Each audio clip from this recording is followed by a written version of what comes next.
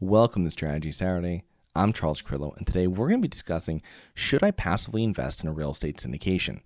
And this is a question I often get from potential investors or people that want to start building usually passive income from real estate, but they don't know where to invest. So first off, what is a syndication?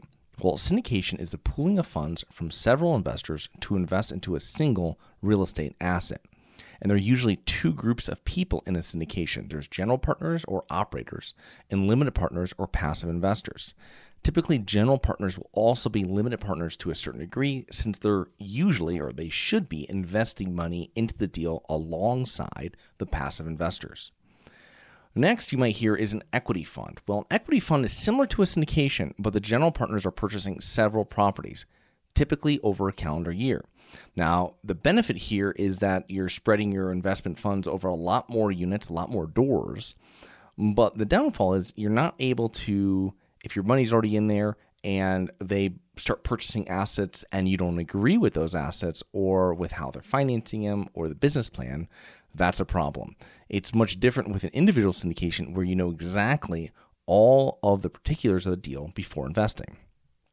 Next thing is liquidity, because this can differ if you're passively investing or actively investing. So real estate is an illiquid investment. However, in certain situations, you may be able to access cash from your real estate investments. If you own a property and it has increased in value, you can refinance it or take out a supplemental loan against the property and tap your equity. These solutions are not quick or cheap, and you'll be paying fees and spending months trying to complete the process, in addition to submitting endless amounts of documents to most lenders. In syndications, most funds, the funds are locked in. They're locked in for the entire term of the investment. Now, I've heard of some general partners buying out shares of their limited partners if there is an emergency, but I would not expect that, and don't bank on that happening. In that situation, there are going to be legal fees, and general partners will probably buy you out for your initial investment amount. The trade-off is that typically the longer you own or invest into a property, the less volatile it is and more valuable it is if managed correctly. So, for example, if the first few months of owning an investment property are when the majority of the bugs are worked out, new management is in place, deferred maintenance is being handled, non-paying tenants are evicted, etc. As the time of ownership lengthens, the property begins to run more and more like a well-oiled machine. If you have to sell your shares 1 or 2 years in, you've already sat through the most volatile part of your investment, and returns and operations should only be getting better from then on.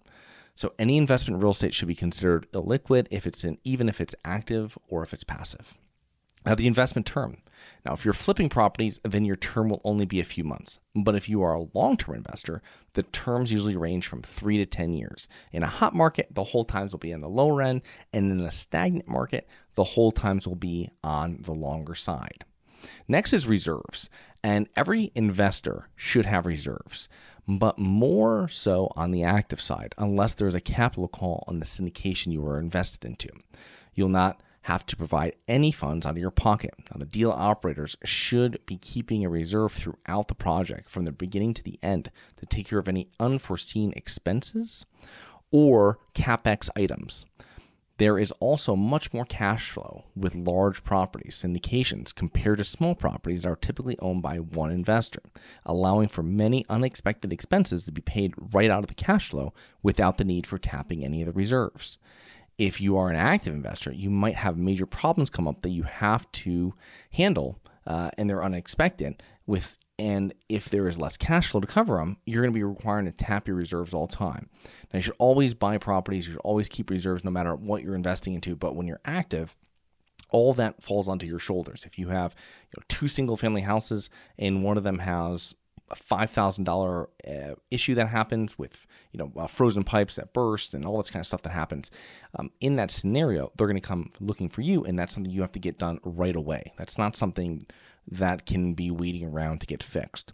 So it's very important always to have reserves. The difference, though, if this happens, a huge event like that happens, and you have a syndication with 80 units or 100 units, in that scenario, you might be able to take that right out of your reserves at $5,000. Okay, right out of your operating cash flow, that $5,000. You don't have to go into your reserves. So that's a huge benefit. Next are investment minimums. So typically syndications require a $50,000 minimum. If you were to invest $50,000 into an investment property, you would only be able to really purchase a $200,000 property at a 25% loan to value. Now, this isn't including closing costs, reserves, repairs, the value add, etc. This is just the property.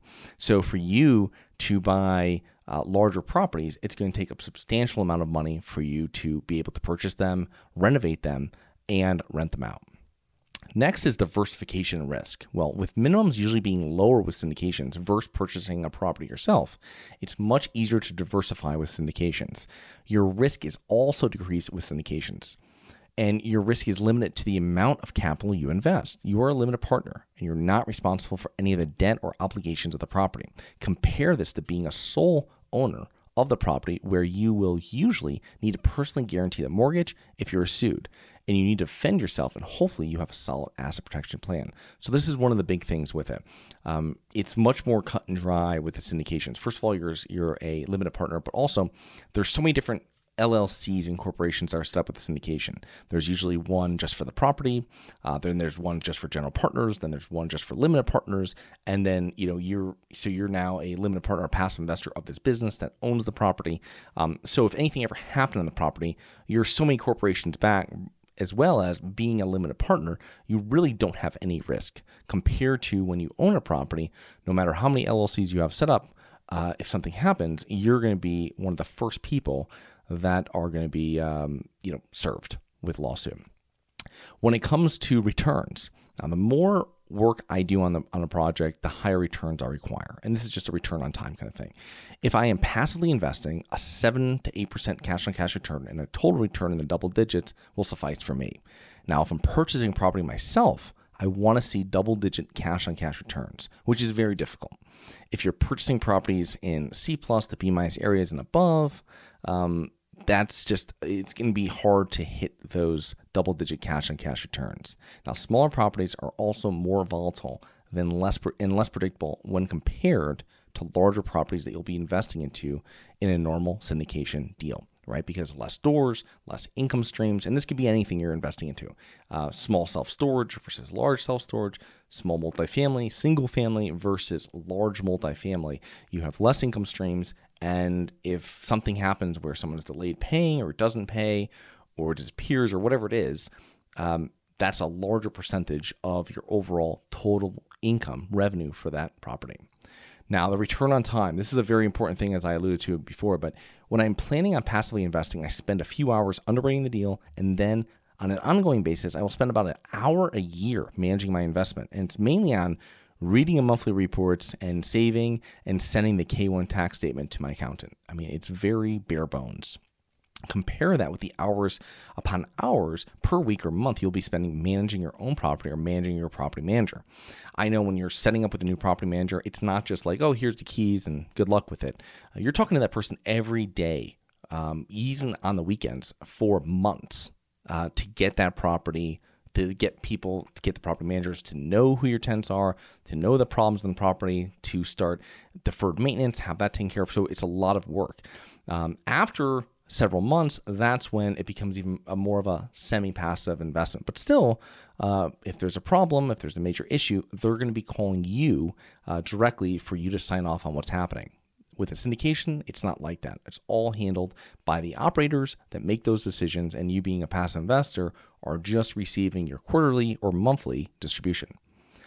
What I would do is perform a self-assessment before you make your decision if you're going to passively invest. I mean, do you like acquiring and managing assets like real estate? I mean, do you have capital? Do you have a high-paying career? What is your time worth, and what are your ultimate goals? I mean, most people get into real estate because of this thing called passive income, which is true. It does make passive income for you not being there spending time, but your properties are like any piece of real estate. They're very management intensive, and they take a correct management team that's on site there to be able to manage them correctly and for the right price so that you actually will make money on the property. So it's very important, if you just like the passive investing side, if you just like passive income and not really the real estate side and you don't have the time, that's where you become a passive investor is the best part of it. If you love real estate and you want to get hands-on active with doing it, and you want to acquire and manage properties and build your own portfolio that you manage yourself, or you have a property manager take care of, go the active route. But it really depends on what are your ultimate goals, and then make decisions in that direction. If you're interested in learning more about the future investment opportunities of our company, Harborside Partners is working on, please go to harborsidepartners.com and click on Invest with Us. And you can speak to one of our partners and we can explain to you exactly how our process works and put you on our new deal list. So I hope you enjoyed. Please remember to rate, review, subscribe, submit comments and potential show topics at globalinvestorspodcast.com. Look forward to 2 more episodes next week. See you then.